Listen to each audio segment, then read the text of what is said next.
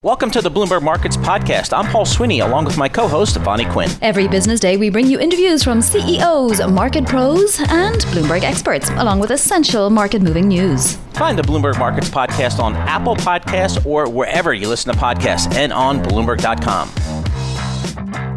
So I mentioned yesterday that we saw the Dow sell off 6.9%, the S&P down 5.9%, the Nasdaq down 5%. John Authers' Bloomberg opinion piece earlier on the president being at least partially responsible.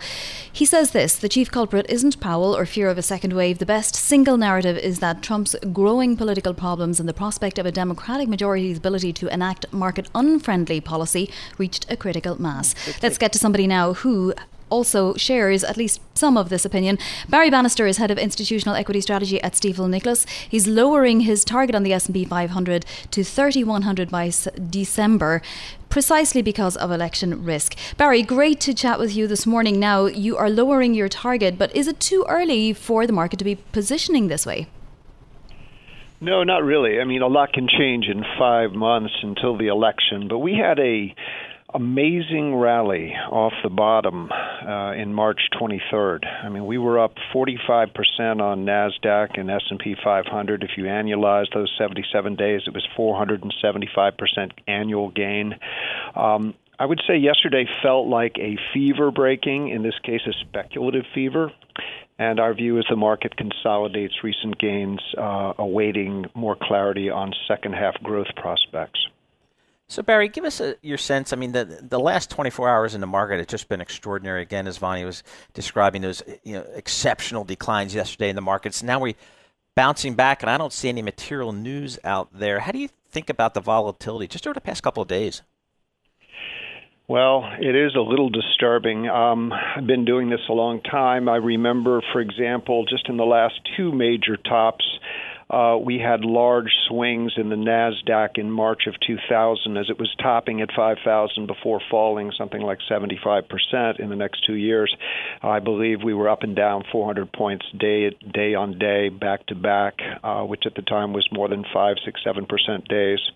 Also in the 2007, 8, 9 financial crisis, as we topped out in 07, you would see financial stocks up and down 30 and 40% in a day, back to back. So when I see this kind of volatility at the top and the speculative fever like Hertz, which is bankrupt, considering a $1 billion equity offering because of the speculative buying that's going on, or Chesapeake on the weekend of the 6th and 7th of June rising 182% despite being nearly bankrupt, I think it's just too much money chasing too few good ideas. Fed Chair Jay Powell was asked that towards the end of the news conference the other day, asked if the Fed was worried about a bubble or at least, severe frothiness. He didn't really answer the question in great detail. Is the Fed worried about it? Well, the Fed has to be somewhat political. They can't say things that are not socially correct. But the reality is, and we analyzed it in a report that came out last night, there's a concept in bonds called convexity. It's abnormally strong bond price changes as you reach lower and lower levels of yield. The same applies to equities. We have what's called a negative real yield, meaning the 10-year yield minus inflation is a negative number. Imagine that's a starting point for a discount rate for earnings. That gives you an enormous valuation. So what we have seen through convexity in the equity market with negative real yields is a huge spike in the price-to-earnings ratio in just the last few months. And that's well in front of the growth in earnings. And so I think it would be wise to step back a minute and just wait for the growth signs in the back half. We did a lot of damage to the economy with the shutdowns, and we'll see what the damage is as we try to grow in the second half. All right, Barry, so as concerns mount in the marketplace here, are we kind of going back to that strategy where let's get out of some of these cyclical sectors and maybe into more defensive sectors such as utilities and so on? Mm-hmm.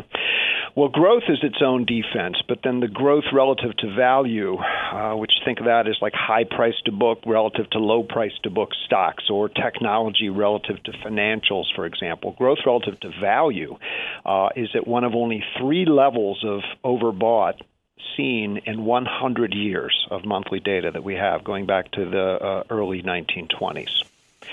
So growth is its own defense. Yes, you can grow, and you deserve a high multiple for it, but you're paying an awful lot for that relative to these sort of cyclical industrial value names.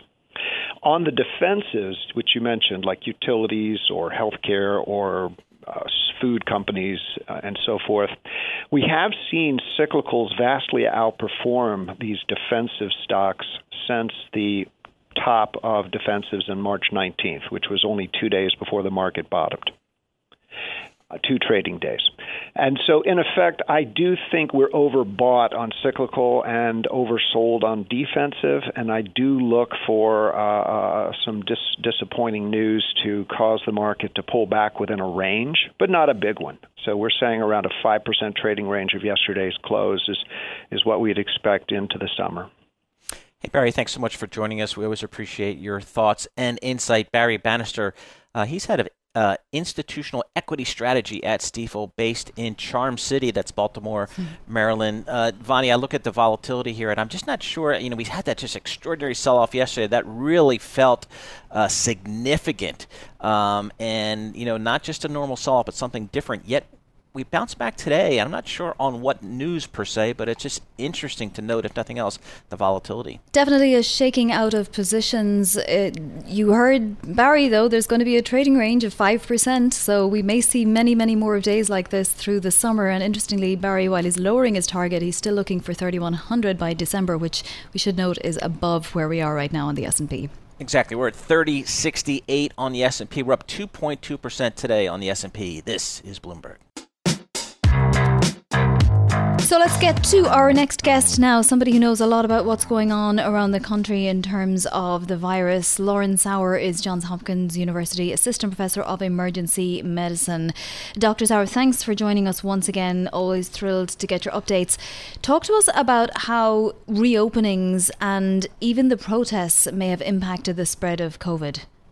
Absolutely. So we are seeing states moving towards reopening broadly across the country, all the while still seeing hotspots continuing. The hotspots seem to be moving from major cities in some circumstances to more rural areas, but we're seeing I think as many as 14 states across the country having their highest 7-day average in new cases, which is concerning since many of those are the same states that are, broadly reopening. The protests will definitely continue to be a factor in driving spread and transmission, although we've heard reports that protesters are working very hard to ensure that they're doing the best they can to social distance in the protests, to continue to wear face coverings. But we do know that these events will be drivers of transmission. Is there anything that we've learned about some of these newer cases? Are they any different from the original wave, or is it just that same old virus? The virus we've heard is not actually mutating that much from the recent research. So it is the same virus. I think what we're learning is how to care for these patients better. We're learning a lot more about how the virus acts in the body and then how to manage patients. We also are seeing that the social distancing and masking and other public health interventions are working. So that's really important to driving down that spread and flattening the curve, which we are still working to do. We have to continue to protect hospitals and health systems in this second wave. Should lockdowns be continuing, Dr. Sauer? I mean, if it was only a question of public health, would you suggest that should be the case?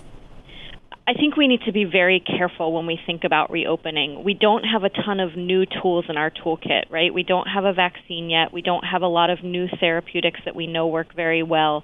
And we do have a very susceptible population still. So a lot of people across the country still have not gotten COVID. So we have to consider the fact that as lockdowns are relaxed, that we will see another increase. Now, it may be that we see in warmer weather less spread. We don't know a lot about how the seasonality will affect this virus, but given the fact that so many people in our population are still susceptible, we have to be really careful with how we consider reducing lockdown.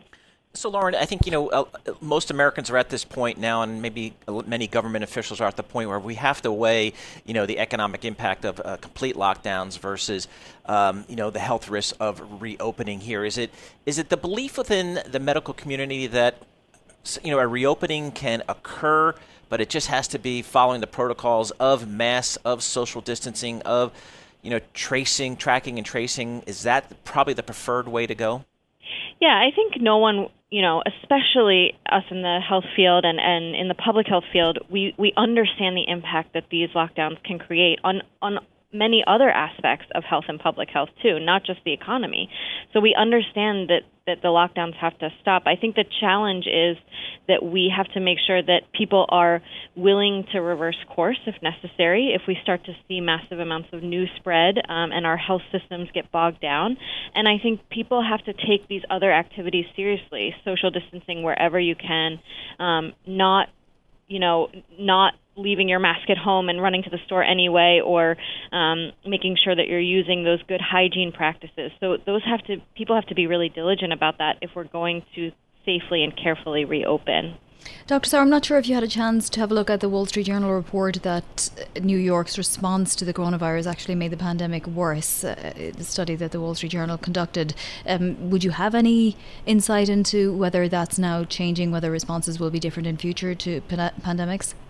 I haven't seen that Wall Street Journal article yet, but I caution against sort of armchair quarterbacking the New York response. I mean, I think it was one of the earliest, largest hits on a major city, and many people in New York did a ton of work to ensure that we saved the most lives, that people were protected, and that rapidly issued guidance was implemented effectively. I think we're going to learn a lot of lessons from the New York response, and I think people are already making changes based on what we saw working and not working.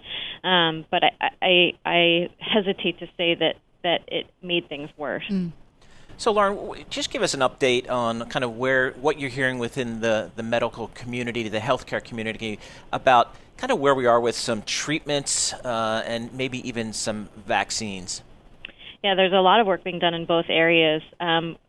You may have seen the recent news that the remdesivir drug that was in multiple clinical trials early in the pandemic has some really promising data, and that it may reduce morbidity and mortality and may improve hospital stays, which is great.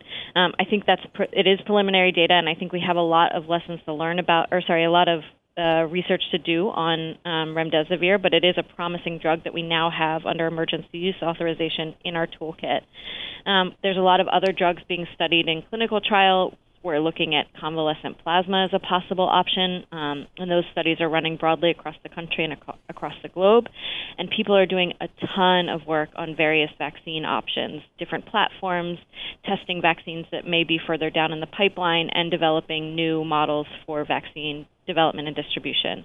A ton of work left to do, but some promising options. Briefly, Doctor, antibody testing, is it to the point yet where we can trust results? I think there's still too many questions with antibody testing, particularly in what it means for lasting immunity. And so what do you do with that information that you get from an antibody test? I think it's very early in what antibody tests can and can't be used for, and how reliable and valid the results are. And there's so many different types of antibody tests out there. It's really hard to message what that information means for the person receiving it.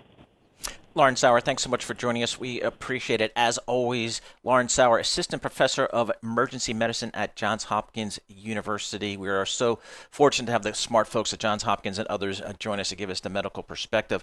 The Bloomberg School of Public Health is supported by Michael Bloomberg, founder of Bloomberg LP and Bloomberg Philanthropies.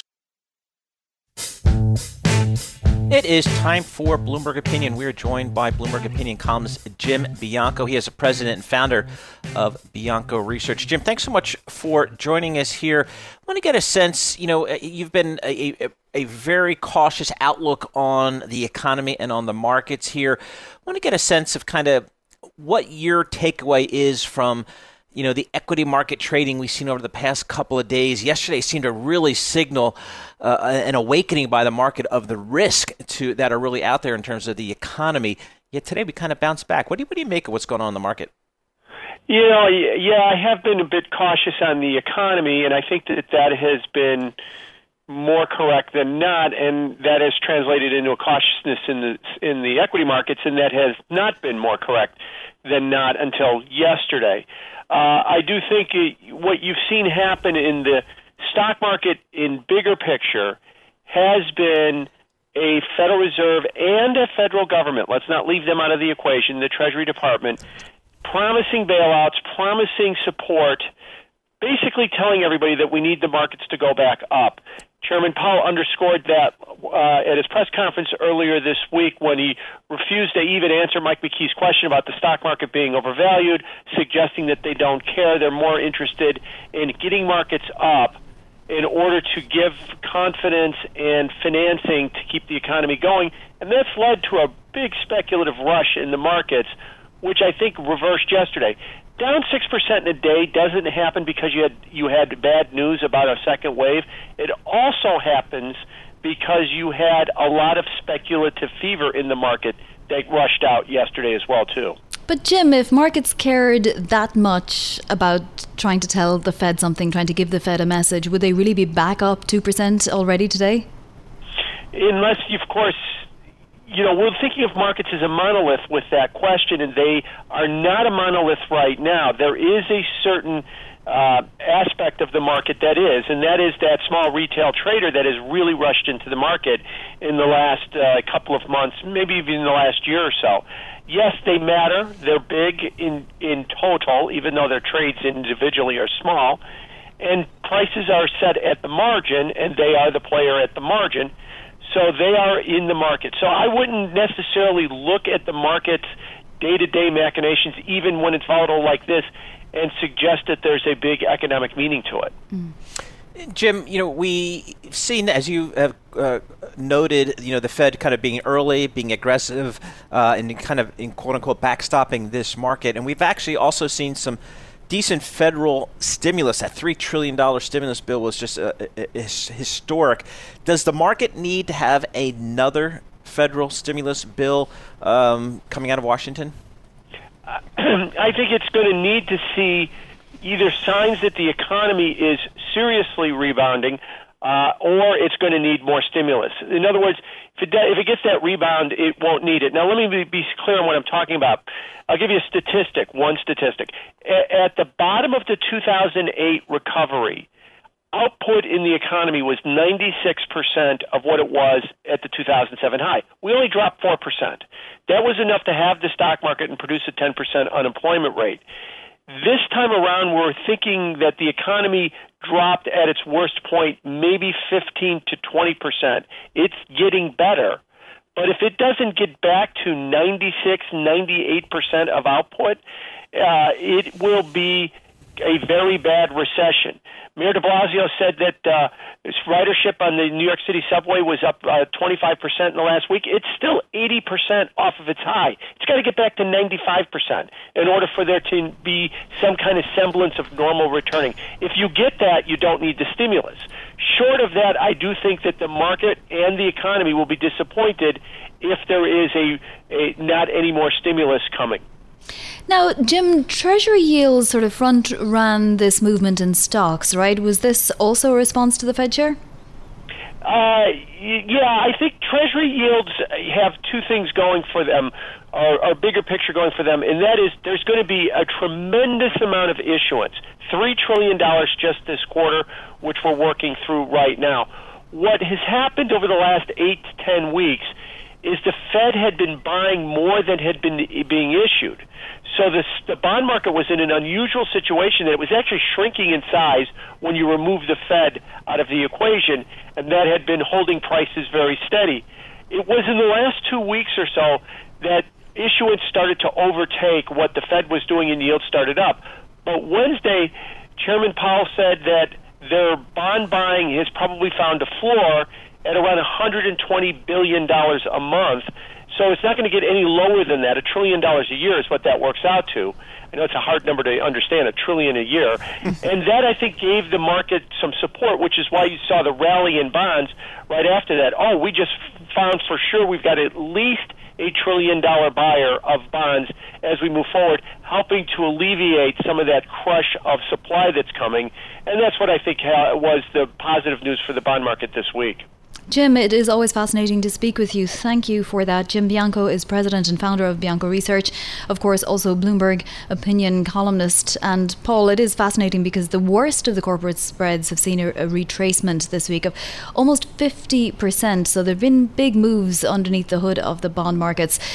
Also, what Jim was talking about there, the retail trader, we have a fascinating story on the Bloomberg today about the Barstool Sports founder who's... I follow him on Twitter. It's kind of fun. Yeah, I mean, it's just a strange story. Apparently, he's bringing huge numbers of people into the retail day trading side of things, but he's now decided that he's going to be a buy and hold kind of guy. So we'll see what Dave Portnoy does next.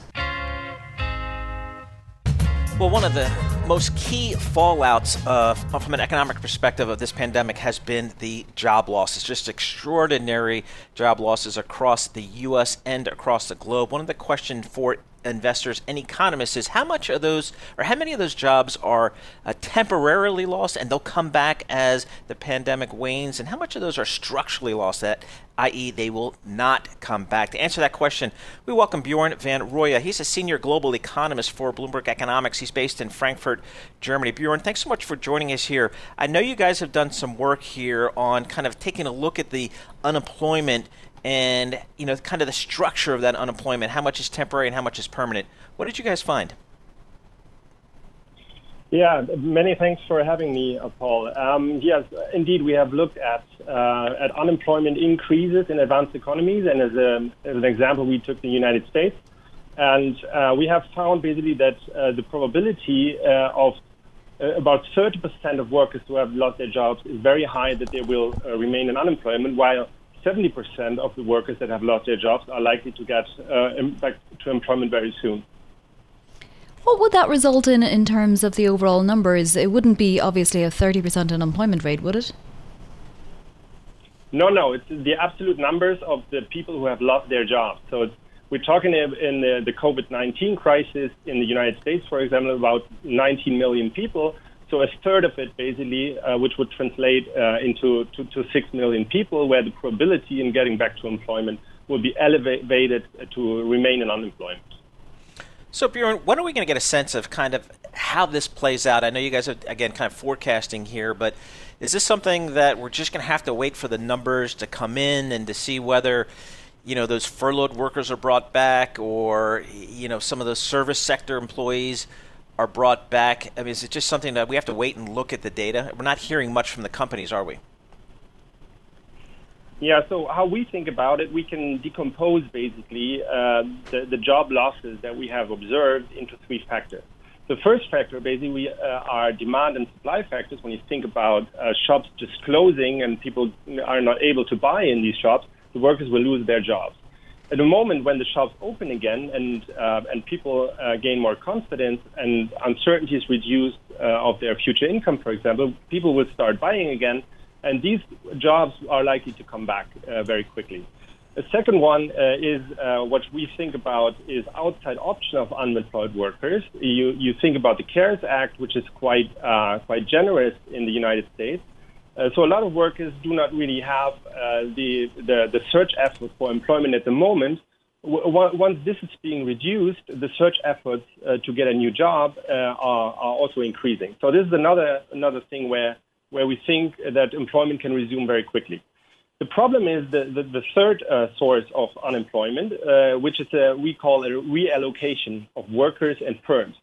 So when you think about now the behavior of people not going to restaurants anymore, ordering via e-commerce, we have seen a lot of job creation actually in these companies. Amazon has hired a lot of workers because they face higher demand. At the same time, the mortar and bricks retailers have lost substantially their job there.